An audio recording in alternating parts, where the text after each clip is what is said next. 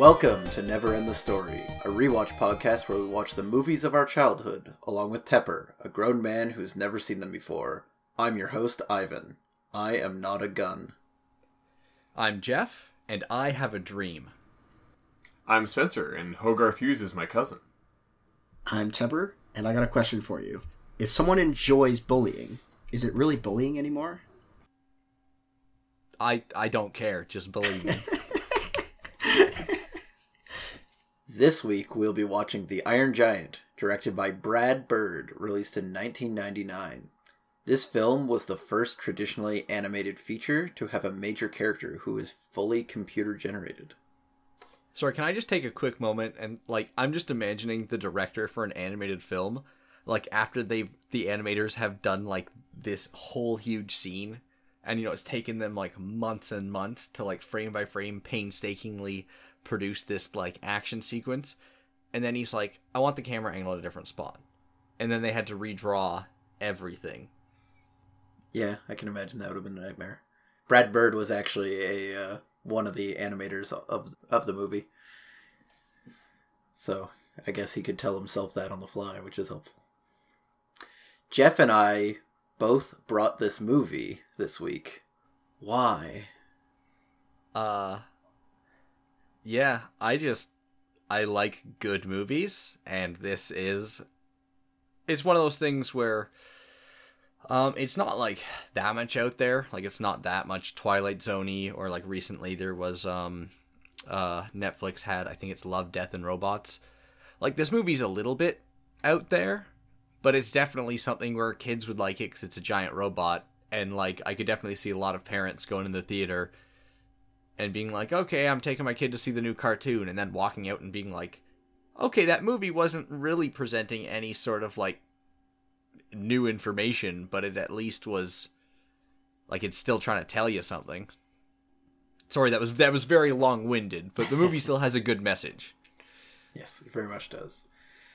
Personally, this is potentially my favorite childhood film. I really love this movie, and just anytime I watch it, it just fills my soul with joy. I often, whenever we're looking back on these, kind of get caught up in the technical details. So I think I'm going to be impressed by this movie. I think thinking back, just trying to imagine the scenes in my head without even going on, YouTube and rewatching anything, knowing that we were going to record this. The animation was very clean, and then, yeah, all of, the 3D or CGI, however they did some of it, also, in my head, I remember it being pretty darn well done for the time, because I think this came out in the early 90s, around the time most of us were born. Late 90s, 99. Oh, late 90s. Okay, sorry, I thought this movie came out earlier than it did. I thought it was, 92. Same year as The Matrix. And same opening weekend as The Sixth Sense, which is why it did very poorly in box office. Oh, that's too bad. Huh. I mean, I imagine it must have made some of that back up in home movies and rentals, because... Hopefully. Yeah, it was... when I was a kid, I would see it, DVDs of it all over the place. Yeah, I think it's just, and again, it's not, in that way when I say, inoffensive. I mean it in the bad way of oh, this movie didn't take any risks. It's no, but this is just kind of again, I feel at any point in time you could be we're gonna put on The Iron Giant, and who could ever get, unless it was oh, my parents showed me that movie 100 times. It's I think anyone would be down to just go yeah, I'll watch part of that. Yeah, I see what you're saying, and it is very good with what it does, is the feeling I'm getting from you guys. Oh yeah, again, this, I wouldn't say this movie's perfect. But again, I don't want to say what happens in it or spoil it, because it is a cool journey. Don't worry, I already know. But yeah, oh yeah, you'll again, it's one of those things where culturally you'll probably know the gist of it. But it's just kind of again it handles its material well, and executes its visuals and sound design pretty well, and it's just kind of huh. I'm obviously again going to be rewatching for me, so I'm going to be trying to pick it apart. But I'm just kind of as a whole, again, kind of looking at it as more than the sum of its parts. Again, it's just damn, this is just like again at the right now remembering it, I have nothing bad to say about it.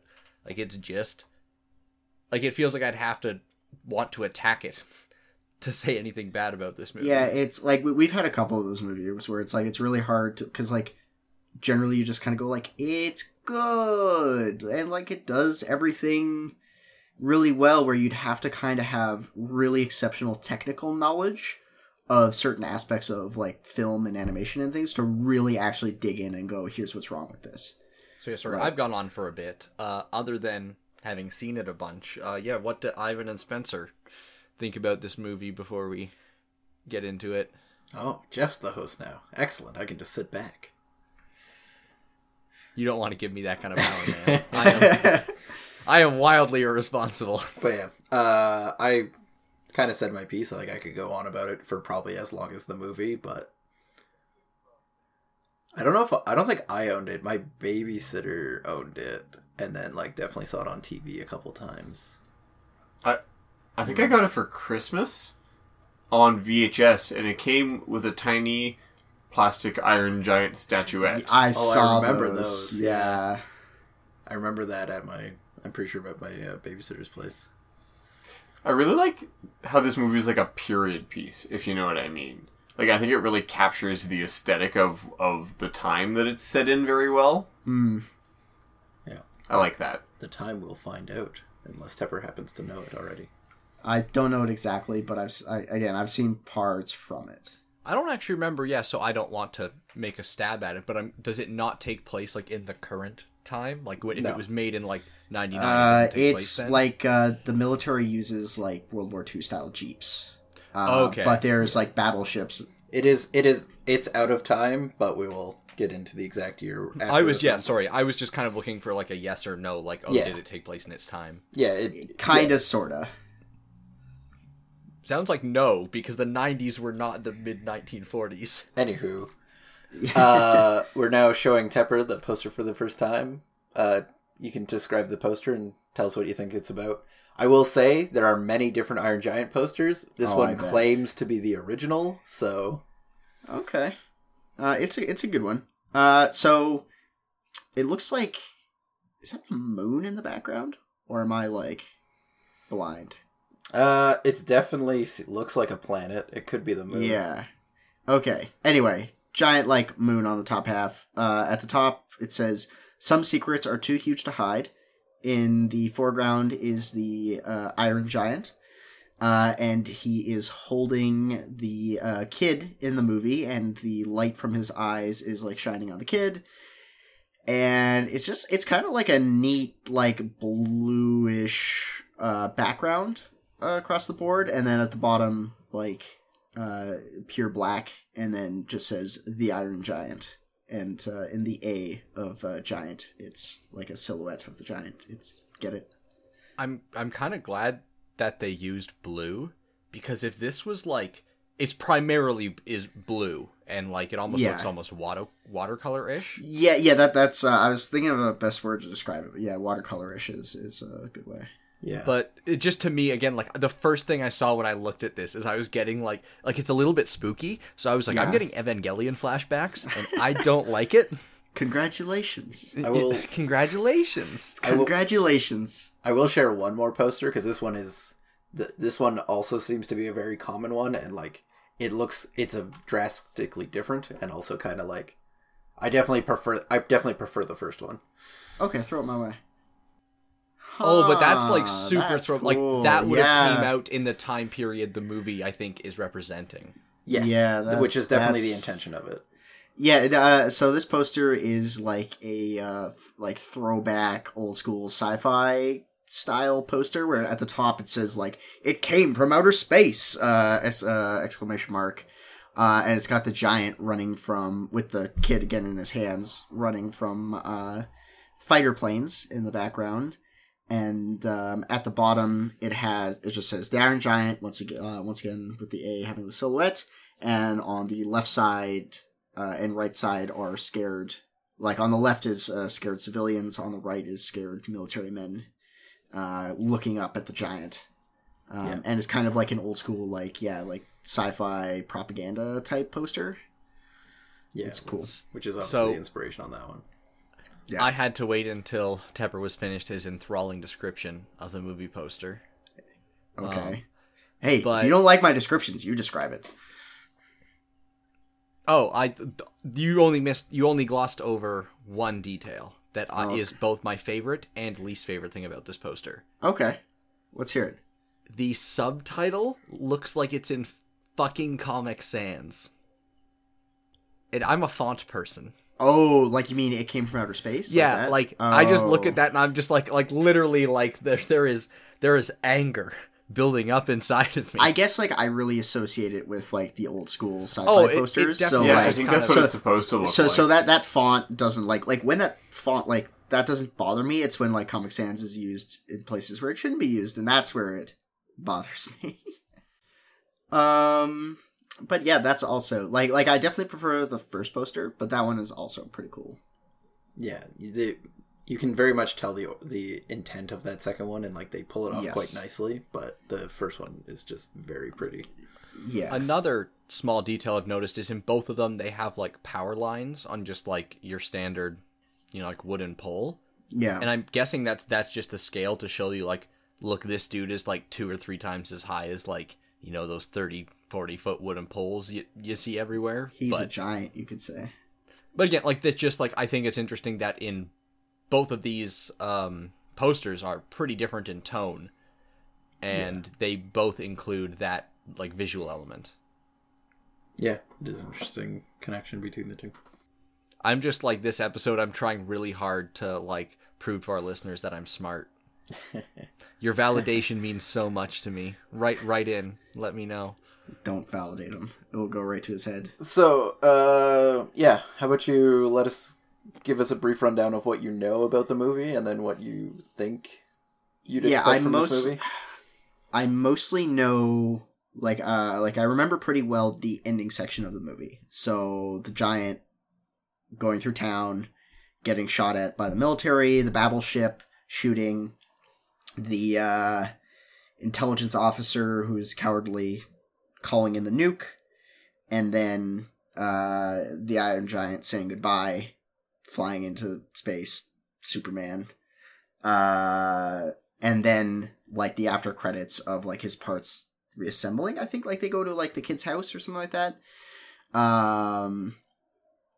And then there's like a few isolated scenes I remember. Like there's a scene with the I can't remember his name. But the guy in the second poster on the left, he goes to like the junkyard and nearly like triggers the Iron Giant. Like he's got this thing where like if you point guns at him, it like triggers a defensive response. And also something earlier in the movie about like TVs getting disrupted. Yeah, like the whole like kind of like first half of the movie, first 3/4 of the movie, I don't know a lot about. Most of what I know is like the last quarter.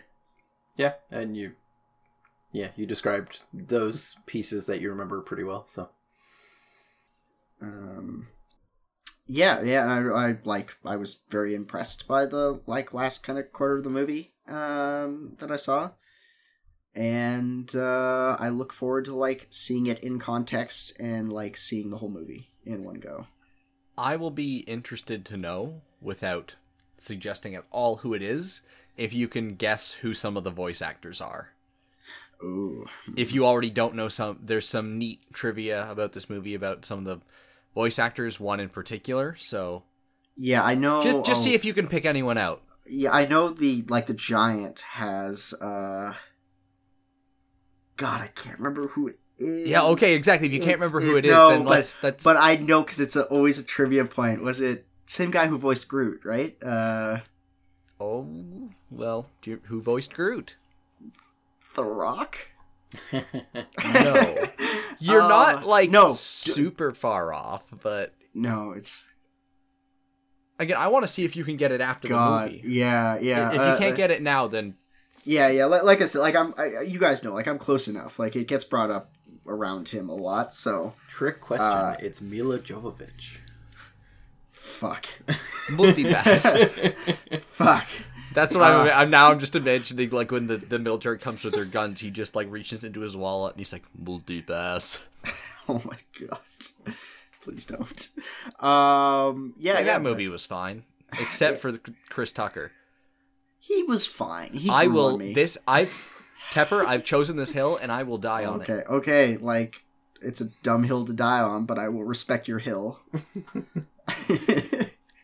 Thank you for respecting my hill. I This is my will. personal space. Yeah. Like I'll walk around your hill, and it's fine. It was Fifth Element was a fun movie. All right.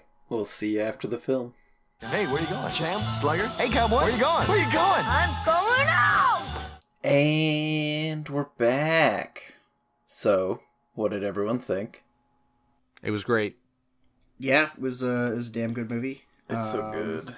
Yeah, I mean it's basically what I expected from what I could remember about the movie. And just across the board, like, pretty damn good. It's really hard to think of anything to criticize about it. Clint. But it was like a perfect length. Like, it hit all the notes it wanted to hit in terms of, like, theme and emotions. It didn't wear out its welcome, which is something I really appreciate about it. I would say, like, for me, I was the least engaged in, like, the first kind of quarter/third of the movie, but it's kind of the consequence of this movie is, like, it requires setup. Like, it's like a superhero origin story, right? Like, there's always a little bit of, like, world building and character building that needs to be done before you can get to the really good stuff. But the, like, the middle and especially the last third of the movie were really, really good. Like for me, like the last third was just absolutely exceptional.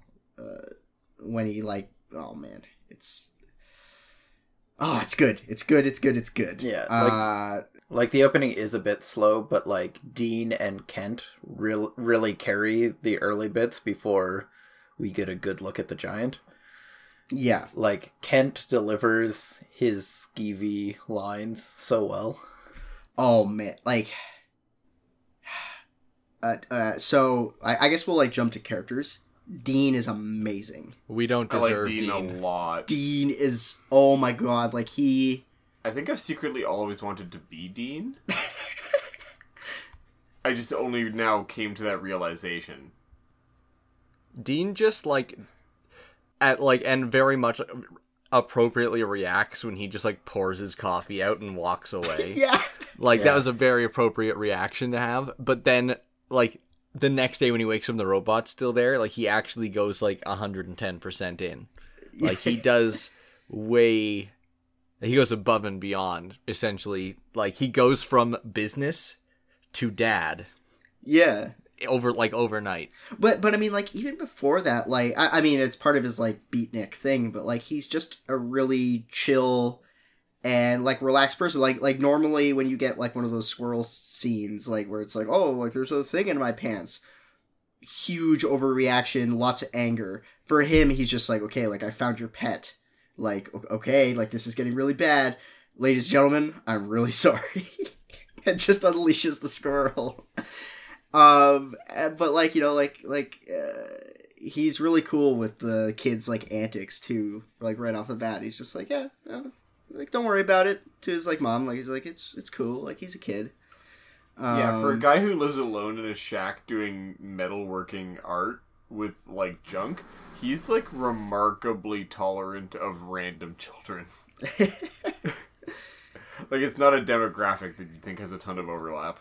Yeah, I think it's, like, because, like, he really, like, I mean, like, he embodies the words of, like, you choose who you want to be. Yeah. So I think, like, for him, kids are still at that stage of, like, no, like, you choose who you want to be. Like, go and do your thing. Like, if you want to get up to antics in my junkyard, like, hey, as long as you're not too crazy, like, fucking go ahead and do it. So... Well, I mean, like, he gave, like, espresso, like, oh man, that scene was good too. Gave espresso to a kid. It was just cool about it. That scene was personally animated by the director, Brad Bird. Nice. They all think that...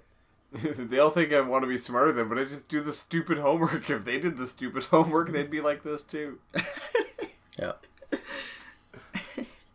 And, oh man, the agent Yeah. was so like Ken he's like Mansley. I work for the government. yeah, he worked for the government. He's like skeevy, but like he fills that like kind of role in the movie. And this is where like I want to talk about like the animation for a little bit. Oh my god, the animation elevates that whole performance. Like the voice acting was really good. The lines were really good. But when they do that montage of him just like creeping the kid all over the house. Champ. Short. Yeah. Slugger. Bud. Cowboy. Where you going? That was so fucking funny. I'm going out. Yeah, just Why don't you take Mr. Mansley with you? like fuck. And when he's like, when the kid's on the phone, and like Mansley, like the door just opens and he like the way his head peeks out. Holy fuck! Like that. Yeah. It was so fucking. That's funny. what I think. That he was genetically designed to have a pointy chin, so he could like just push his head into doorways. On the topic of the animation, I find it really remarkable how fluid it seemed, while at the same time like maintaining very consistent proportions. So like a lot of the time when you see people like when you see very expressive animation, they kind of like flex the way the characters are like sized. smears, I think they're called. Yeah. Like, imagine the arms get longer or something like that. Yeah, where, like, in motion it looks fine, but if you were to, say, like, pause it in a certain, like midway through their action, it would look disgusting. But, like, it seemed very... Like, the characters seemed very solid in that way, if you know what I mean. It seemed like they were the right size the whole time. And across the board, the facial expressions were amazing. Like, Dean... God, I can't remember the exact scene, but he does this thing where, like, his eyebrows raise, like, a couple times as he's, like, thinking, and it's really good. While we're on the visuals, too, some of the editing just in... Well, yeah, kind of like there were two things that stuck out to me. They did a lot of, like, rotating shots, which is, like, really impressive because they probably just did have a reference shot and then kind of had the artist replicate it because it was really smooth. And then just some of the other times, like, they did montage cuts. Yeah. Or the time when he's just trying to explain to Dean, like, you should keep it here. And then it just cuts to, like, 35 minutes later. And he's just standing outside his door yelling. Like, there were, again, like, there were a couple, like, really good times where, like, again, like, visually. And I think there's just kind of less to, like, if a movie does a good job with its audio... Like, whether it's the score or the voice acting, it's kind of just, like, good job. But when you, like, go up... I think this movie goes above and beyond visually. Yeah. Well, and one thing I really appreciate about it is, like, it nails the physical comedy. Like, there were so many, like, just like, physical comedy scenes where I was like, that's actually fucking hilarious. I loved when Dean just floated down in the chair. That was actually what I was just about to mention. Sorry, go ahead, John. I love that scene just so much. Just... Hey, yeah. You're in the middle of the road. Yeah. Well, and like the look as the wave is rising. And like his just like... quick reaction to try to defend himself with the newspaper. And like the way the chair, like it's like he's like floating in the water and then it settles just in the original position. She's like, oh my god. Yeah. Oh, that was so good. How did the townspeople not notice him? Did you not notice? Many times it clearly demonstrates that, like, no, he's causing tiny earthquakes or is like 30 fucking feet from the village, and they're all just like, nah, I don't know nothing about I mean, he was typically like almost always like a mile out at least. What about the time when he goes storming into town at night, stomping down the hill? Yeah, it was at night. Full speed. Exactly. It was at night. And as we've discussed, he has a perfect sneak score. When there's no... You can't notice him. Earthquake at night. No, he had a passive. His passive is, if he's not on screen, you can't hear him. Well, it's actually just, if you haven't noticed him, you can't notice him. Huh? What? Yeah. It's why, like... This sounds, like, unbeatable. Did you not, like... there were no earthquakes when he snuck up on Hogarth, and then as soon as he wanted to be seen, many earthquakes. Yeah, it's true. But only perceivable by Hogarth. Moving on. It frustrates me a lot. Yeah, so the voice actor for Kent Mansley is Christopher McDonald, our old friend Shooter McGavin. Oh, fuck. Yeah, now that you mention it, I hear it. That's sick, actually. Do you... Hogarth's mom is Jennifer Aniston. Oh, Yeah. I was going to say Rachel from Friends. Yes. Jennifer I've Aniston. never watched Friends. Neither have I.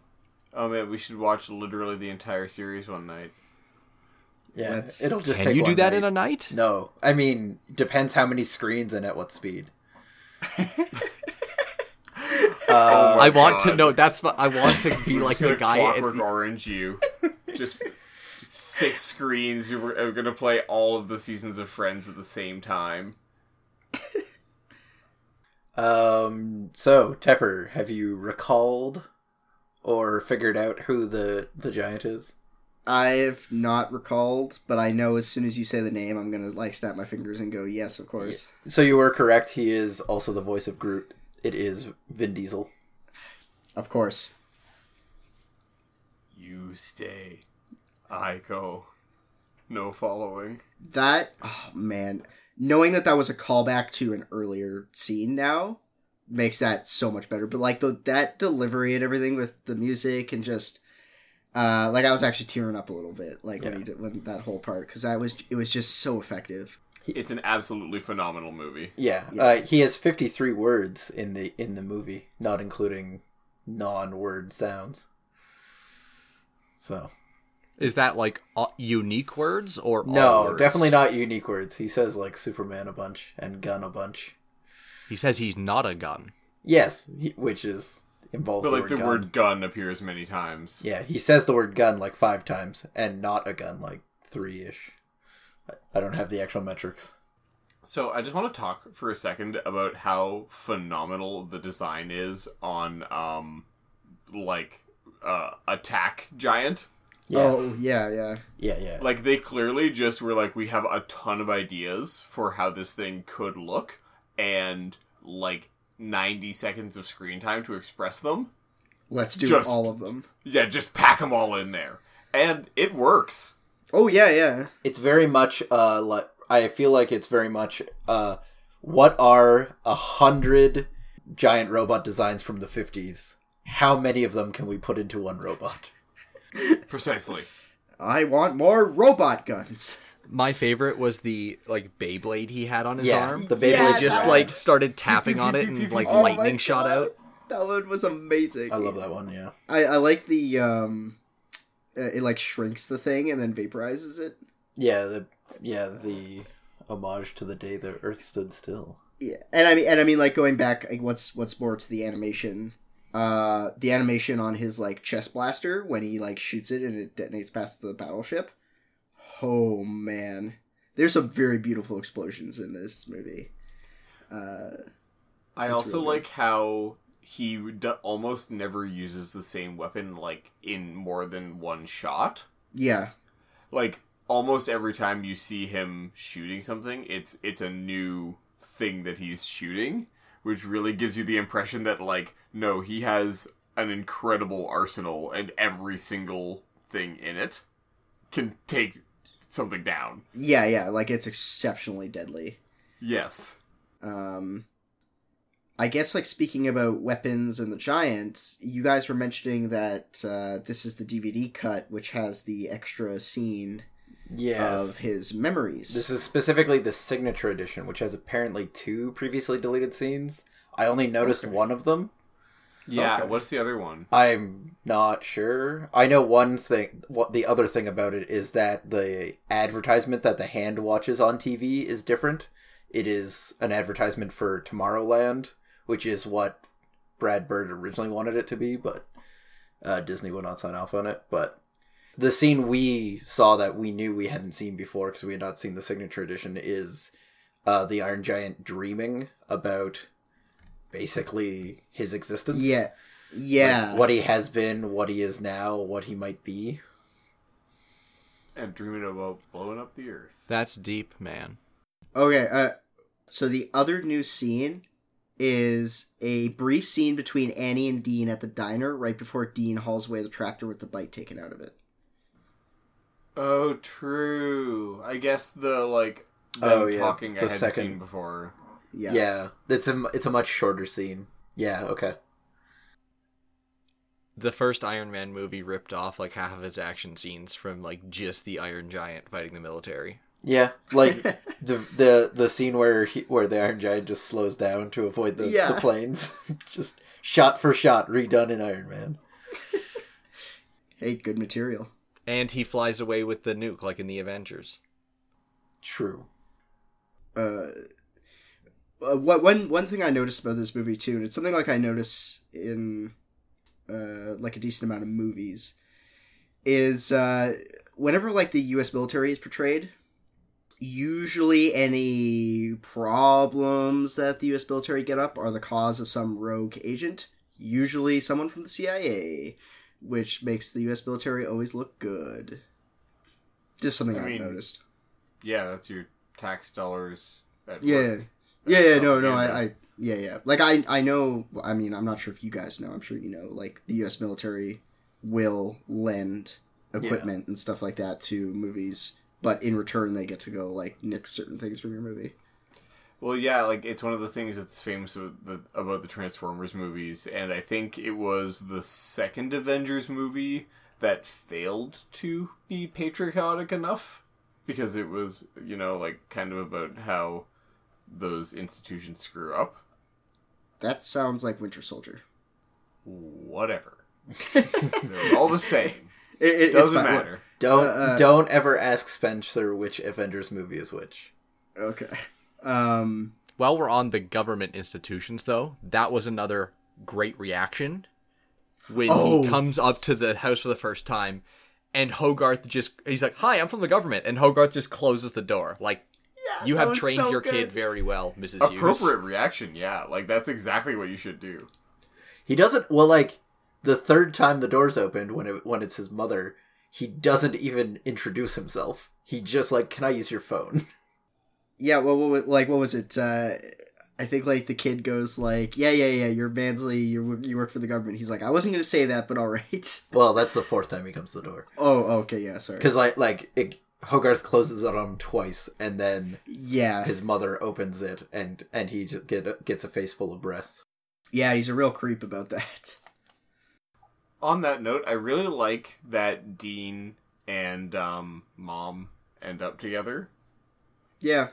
Because, it's obviously, there in the subtext, but, it's never really a focus of the movie, other than the fact that Dean is obviously a great father figure. Yeah. And the diner scene that gets added in this edition we watched definitely helps that. That's just enough of an addition to really make that work, considering they're supporting characters. Well, yeah, especially in the 90s, nothing says "I slay pussy" like a soul patch. Don't forget the glasses. Especially when those 90s are the 50s. Yeah, it's true. Why would he have... Yeah, actually, why did he have a... He would have gotten beat up by everyone in town for having a soul patch. That's why... After World War II. That's why he defended the crazy fisherman. He's already going to get beat up. Yeah. He knows the crazies have got to stick together. Dean was just 40 years ahead of his time. Yeah. He was such a great character. I'm trying to think, we've gone over animation, we've gone over kind of characters. It had kind of a small cast, but I think that really works in this movie's favor. Yes. It gives everyone a chance to get the screen time they need, especially since the movie's really not that long. It breezed by. I think a lot of animated movies, even modern ones, their runtime's about 90 minutes, because anything longer is just so expensive to produce. Well, and the way they like I was saying earlier, the way they structure the story, they make sure the movie doesn't overstay its welcome. They hit everything they need to, and then they go, okay, wrapping it up. I guess like some other. I'm just going through my notes at the moment. Damn Canadians. Like when he's he didn't explicitly say that, but when he goes through like we don't know who made this thing. Like it could be like the Russians, it could be anyone, it could be the Canadians. I just thought that was pretty amusing. The idea of our government building an Iron Giant. Yes, it's crazy. No Canadians possibly know about that program. What? Continue. Oh, all right. I didn't hear anything. I guess like one thing else, just going back to the characters, because I forgot to mention this earlier. I like how they make the kid feel like a kid without being unlikable.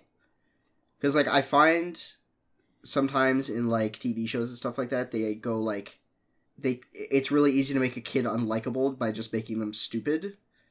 But they balance it with the kid in Iron Giant really well by it's like no, like he's very clever, but he also has like the kid tendencies of like when Dean is like, hey, we can't keep this thing hidden forever, and he's like, nah, we like totally can, things are cool.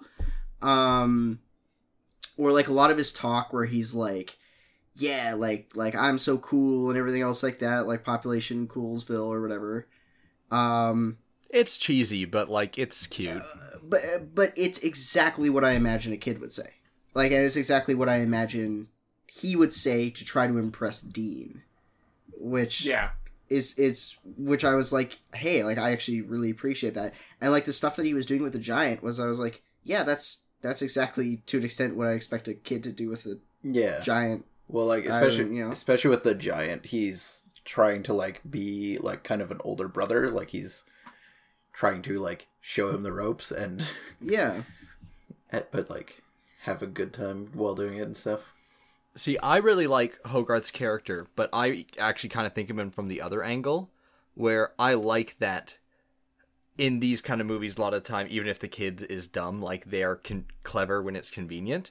But Hogarth was pretty consistent. Like the things he tried obviously didn't go like horribly bad, but they didn't always necessarily work right away.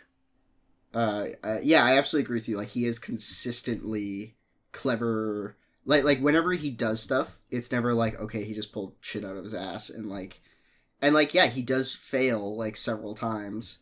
Particularly the camera scene, and like he makes mistakes that end up, putting him in danger. And like he clearly doesn't have a plan. Yeah, exactly. His plan is like hang out with my new robot friend forever with impunity. Yeah, and like his interactions with Dean really highlight that, because like Dean is very much like, like listen, kid, like I love this, but this is kind of dangerous, and he's just like, nah, like everything's fine.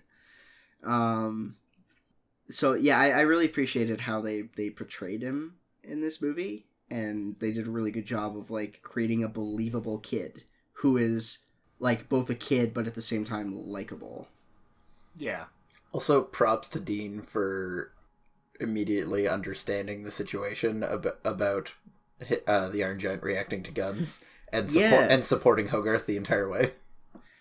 And like actually, you bringing it up, like I love that Dean reacted exactly the way he should have, like an adult in that case, where it's like, no, like he's shooting lasers, like okay, this is a problem.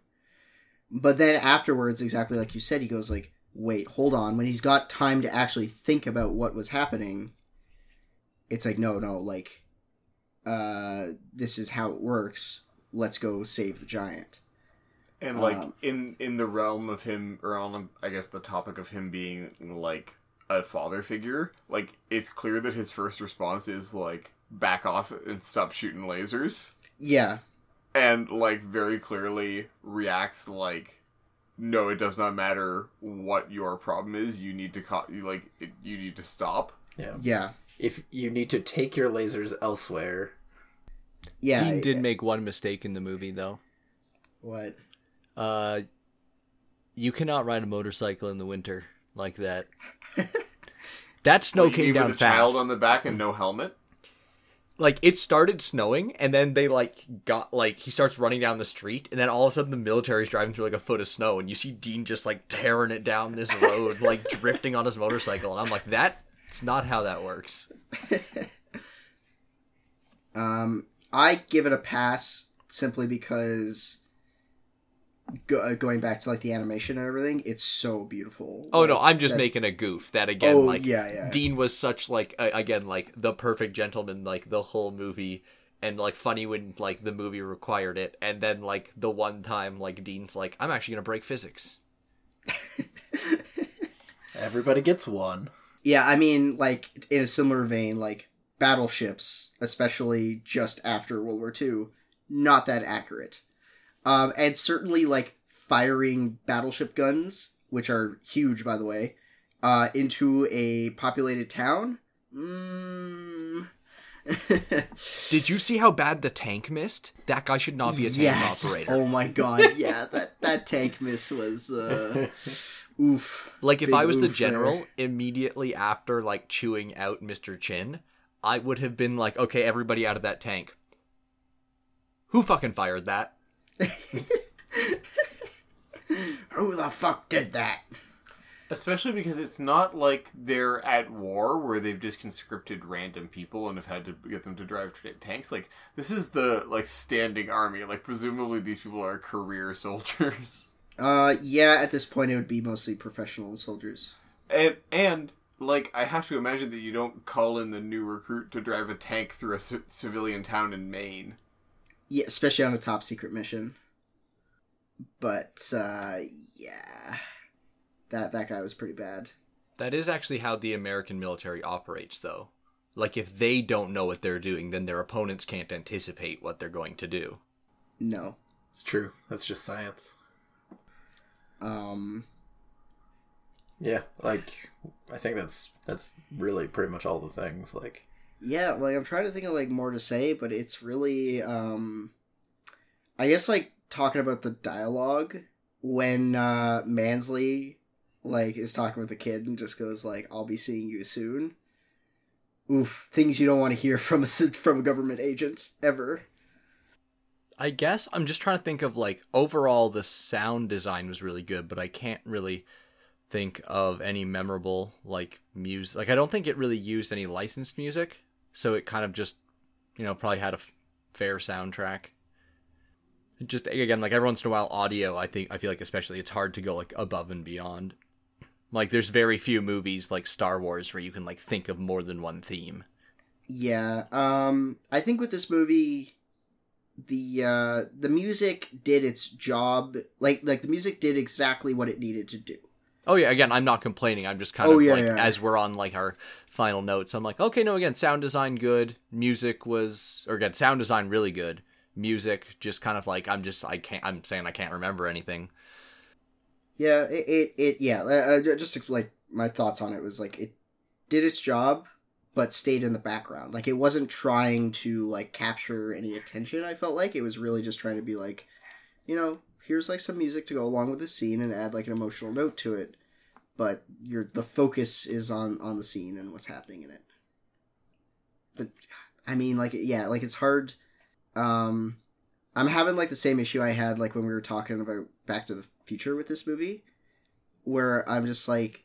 It's just really good across the board. Like, there's so little to really criticize, and you can only praise, like, the writing and the animation and the voice acting, like, so much before you're just going in circles. And it's just so self-contained, similar to, even though Back to the Future was kind of intended as a trilogy, like, you can really just see the first Back to the Future and be like, wow, no, like, they tied up almost all the loose ends. Where, like, Iron Giant, even more so, they don't really set up much more than what they set out to do. So, like, at the end of Iron Giant, you're just kind of like, yeah, there wasn't, like, any Chekhov's gun that, like, got left unfired. The Iron Giant will return in Ready Player One. In Avengers 4. Oh, wait, they actually probably did use him in that movie, didn't they? They did. Also, stealing my joke. Okay, sorry. Credit to John. He made that joke earlier. I just stole it, that's all. But yeah, I mean they had to fire their Chekhov's guns. The Iron Giant is not a gun. He has many guns Yeah, he's on got a lot giant of metal body. Yeah, I guess we could talk about the message of the movie, if we wanted to. that. Yeah. I guess we didn't really dive into the themes of the movie. I it kind of slipped my mind. I guess is Don't like be afraid of communists.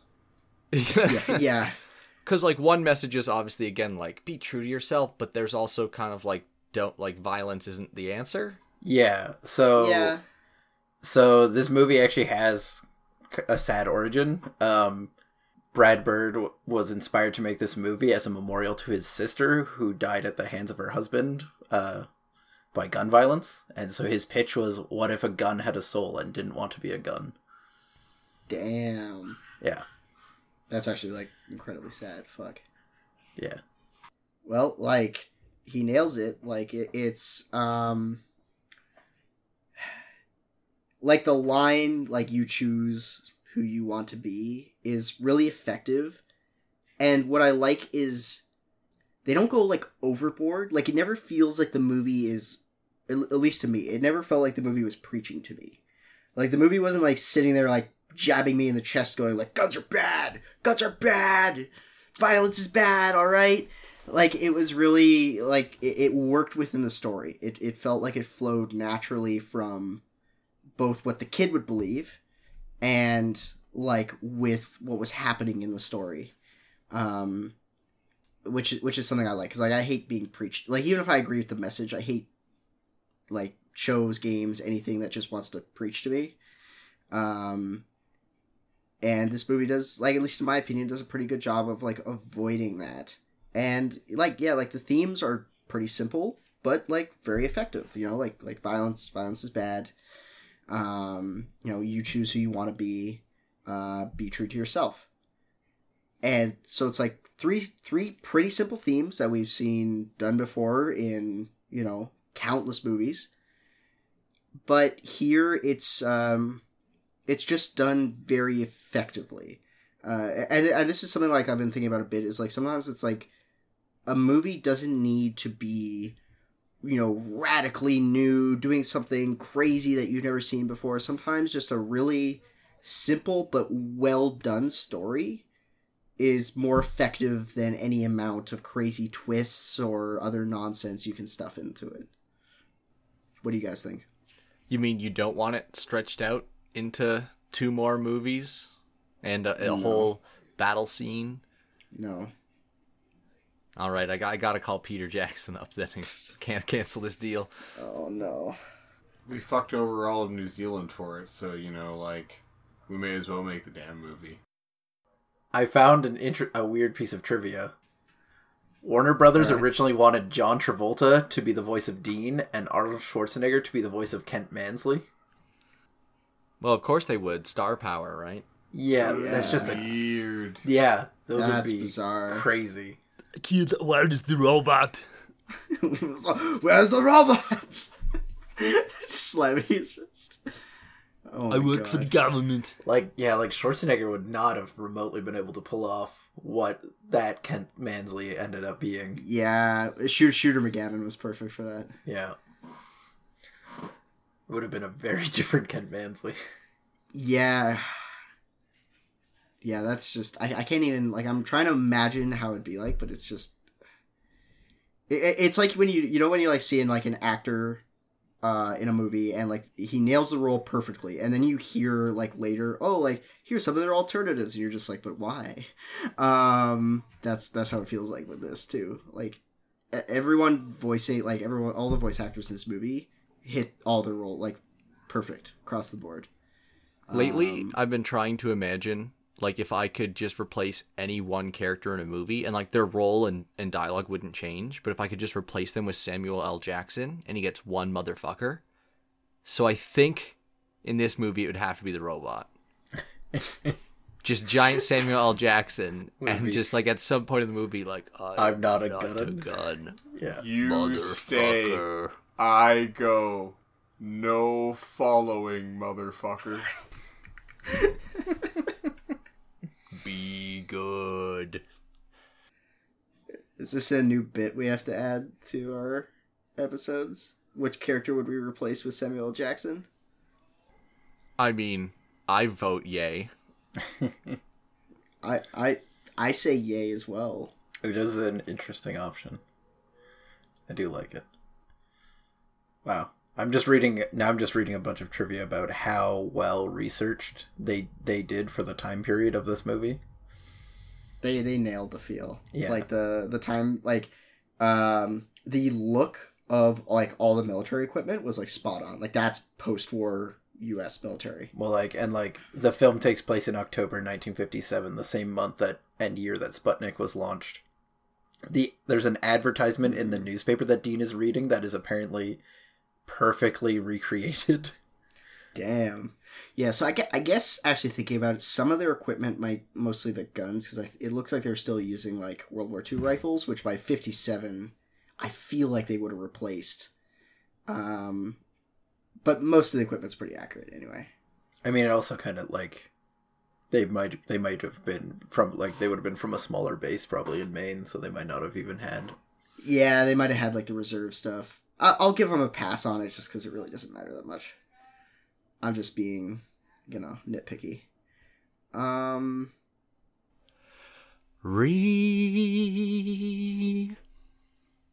Tepper's tops. Perfection. Man. I actually think this one's going to be pretty easy. Oh? Number 2 slot. All right. Right below Ferris Bueller, knocking out the witches. That only took that spot to... I shouldn't specify. Wait, is Ferris Bueller number 1? Yeah. Ferris Bueller. All right, been a fun podcast, guys. Nice knowing you. It's been number 1, well, I mean, obviously since we watched it, but... Yeah. What would you put as your number 1, Jeff? I am not familiar with all the movies we've watched. I'm actually just also, I don't want to get into it now, because we're already in the last section, but I just don't like Ferris Bueller's Day Off. Okay, fair enough. So it seems like a personal thing. Yeah, it's very much so a personal thing, which is why I made the joke. Iron Giant, I think, is a fair thing to put in, top 3. At least from what I've been on, Back to the Future and Iron Giant are, obvious favorites. Back to the Future is in the number 5 slot. All right. Nice. Yeah. I continue to both top and bottom the list. So Kent Mansley. Oh, he was real good. I think he'll go in the number 2 slot too. Damn, number 2 villain. Knocking out Grand High Witch from The Witches. Yeah. And below Komodo. May he reign for eternity. Yeah, and honestly, I was seriously thinking about whether or not I should put Kent in the number 1.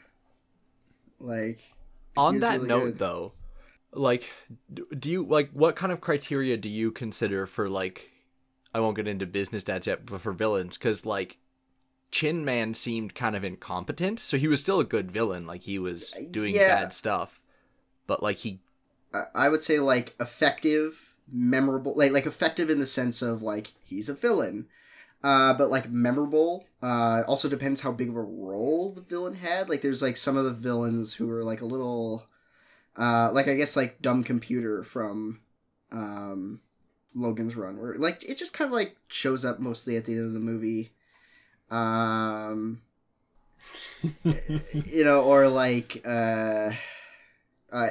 Clock Stoppers, Henry Gates, where it's just, Well, that guy's, so forgettable. just, whereas, Kent Manley, what I liked about him was, he was creepy, he had, a good role in the story, he was the, obvious kind of antagonist in the story, I think for me, I just really enjoyed his performance. I just really enjoyed him as a character, whereas, a bunch of villains on this list are just kind of they're so-so. Or, kind of forgettable, or... oh, yeah. I was really, stock or, cardboard feeling, if you know what I mean. Oh, yeah. I was just a little curious because for me, and again, it's your opinion, not mine. Like, if you want to go on feeling, then do it. I'm just like, because for me, he was, like, incompetent. I guess that just, like, when I think, like, oh, like, villain, I'm thinking, like, evil overlord, where he was, like, the general was like, don't fire that missile. Yeah, that's too binary of, like, a thing, because then we'd basically be, like, ordering them by power level. For business dads... So it's it's obviously Dean. Yeah. I've got two potential names for him: artist who sells junk business dad, or espresso business dad. If someone else has a suggested name.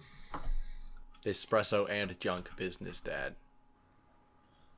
That is also acceptable. Metal business dad. He's technically pretty metal. He is. He literally lives in a scrapyard. Well, he's the second most metal guy in the movie.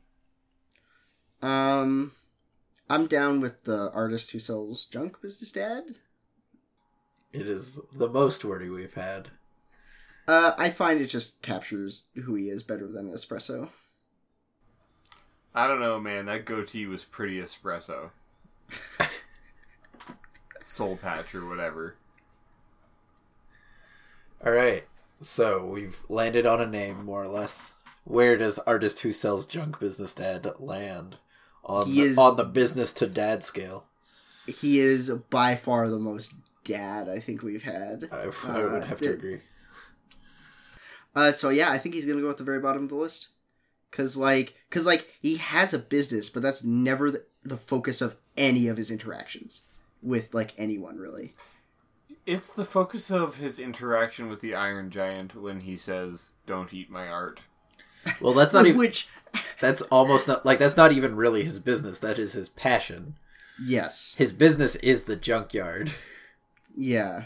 Okay. Yeah, it's more like if someone came into your house and started chewing, like, your family pictures. Like, you'd be like, please don't chew my family pictures. Like, I worked very hard on those. Or, you know what I mean.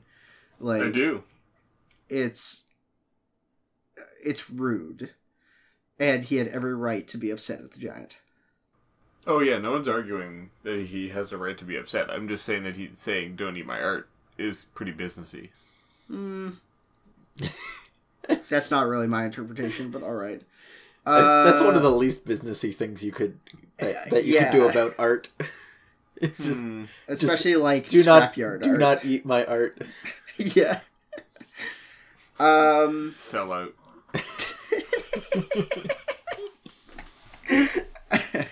And then Never in the Glory, it's the kid, obviously. It's Hog. Does he get to bring the giant, I think, is the real question. I mean, our rules thus far are well, quote-unquote rules, are probably yes. The power level of this group went up really high. Oh, yes. So on our current list, we have Luke from The Witches and Hog from the Iron Giant. Yeah, if he gets to bring... I mean, I would say... Who would name their kid Hogarth? Yeah, oh my god. You might as well call him, Zappa or something like that. Zappo. Yeah, Zappo. I actually really like the name Hogarth. I'm kind of, tempted, just because, the other two... Without the Iron Giant, I feel like he matches up with the other two pretty well. So, right now, I'm tempted to say no Iron Giant for him, but I don't know how you guys feel. I mean, we don't decide that now. It doesn't really matter. Okay, then, yeah. I'm, pretty good. I think I've said everything that I've got about this movie. Anyone else have any final thoughts? No, I think that's pretty solid. Am I misremembering the Mission Impossible movies where at some point someone takes off a mask and then, when they are finished the conversation with the person who they revealed themselves to, they take off another second mask and are actually a different person underneath? That probably happens in, the third one or something, yeah. That feels like something that would happen in Mission Impossible. The movies are just masks past, the first one, so... Right. They really like using that technology in those movies. Okay. I saw the newest one. It was real boring. It was That makes very sense. slow. I brought that up for a reason, but I can't remember what it is. Yeah, I was gonna say, like... Yeah, it wasn't like... I was going to answer the question, but I was. So, time to rate the film. I'm going to rate this movie every piece of the Iron Giant except the one that the US government kept to experiment on. Fuck you. That's literally exactly what I was going to say. I made the joke while we watched the movie. You can't take it from me. I guess I give this movie 1 out of 1 authorizations you need to fire the missiles. 1 squirrel in Dean's pants out of 1. I'd give this movie 2 bonsais out of a quite emptied lake. And I've been your host, Ivan. I'm Jeff. I'm Spencer. And I'm Teffer. And as always, you can find us on downloadablezebras.com. And a special thanks to 8-Bit Jazz for the use of our theme song. You can find them on YouTube or follow the link in the description.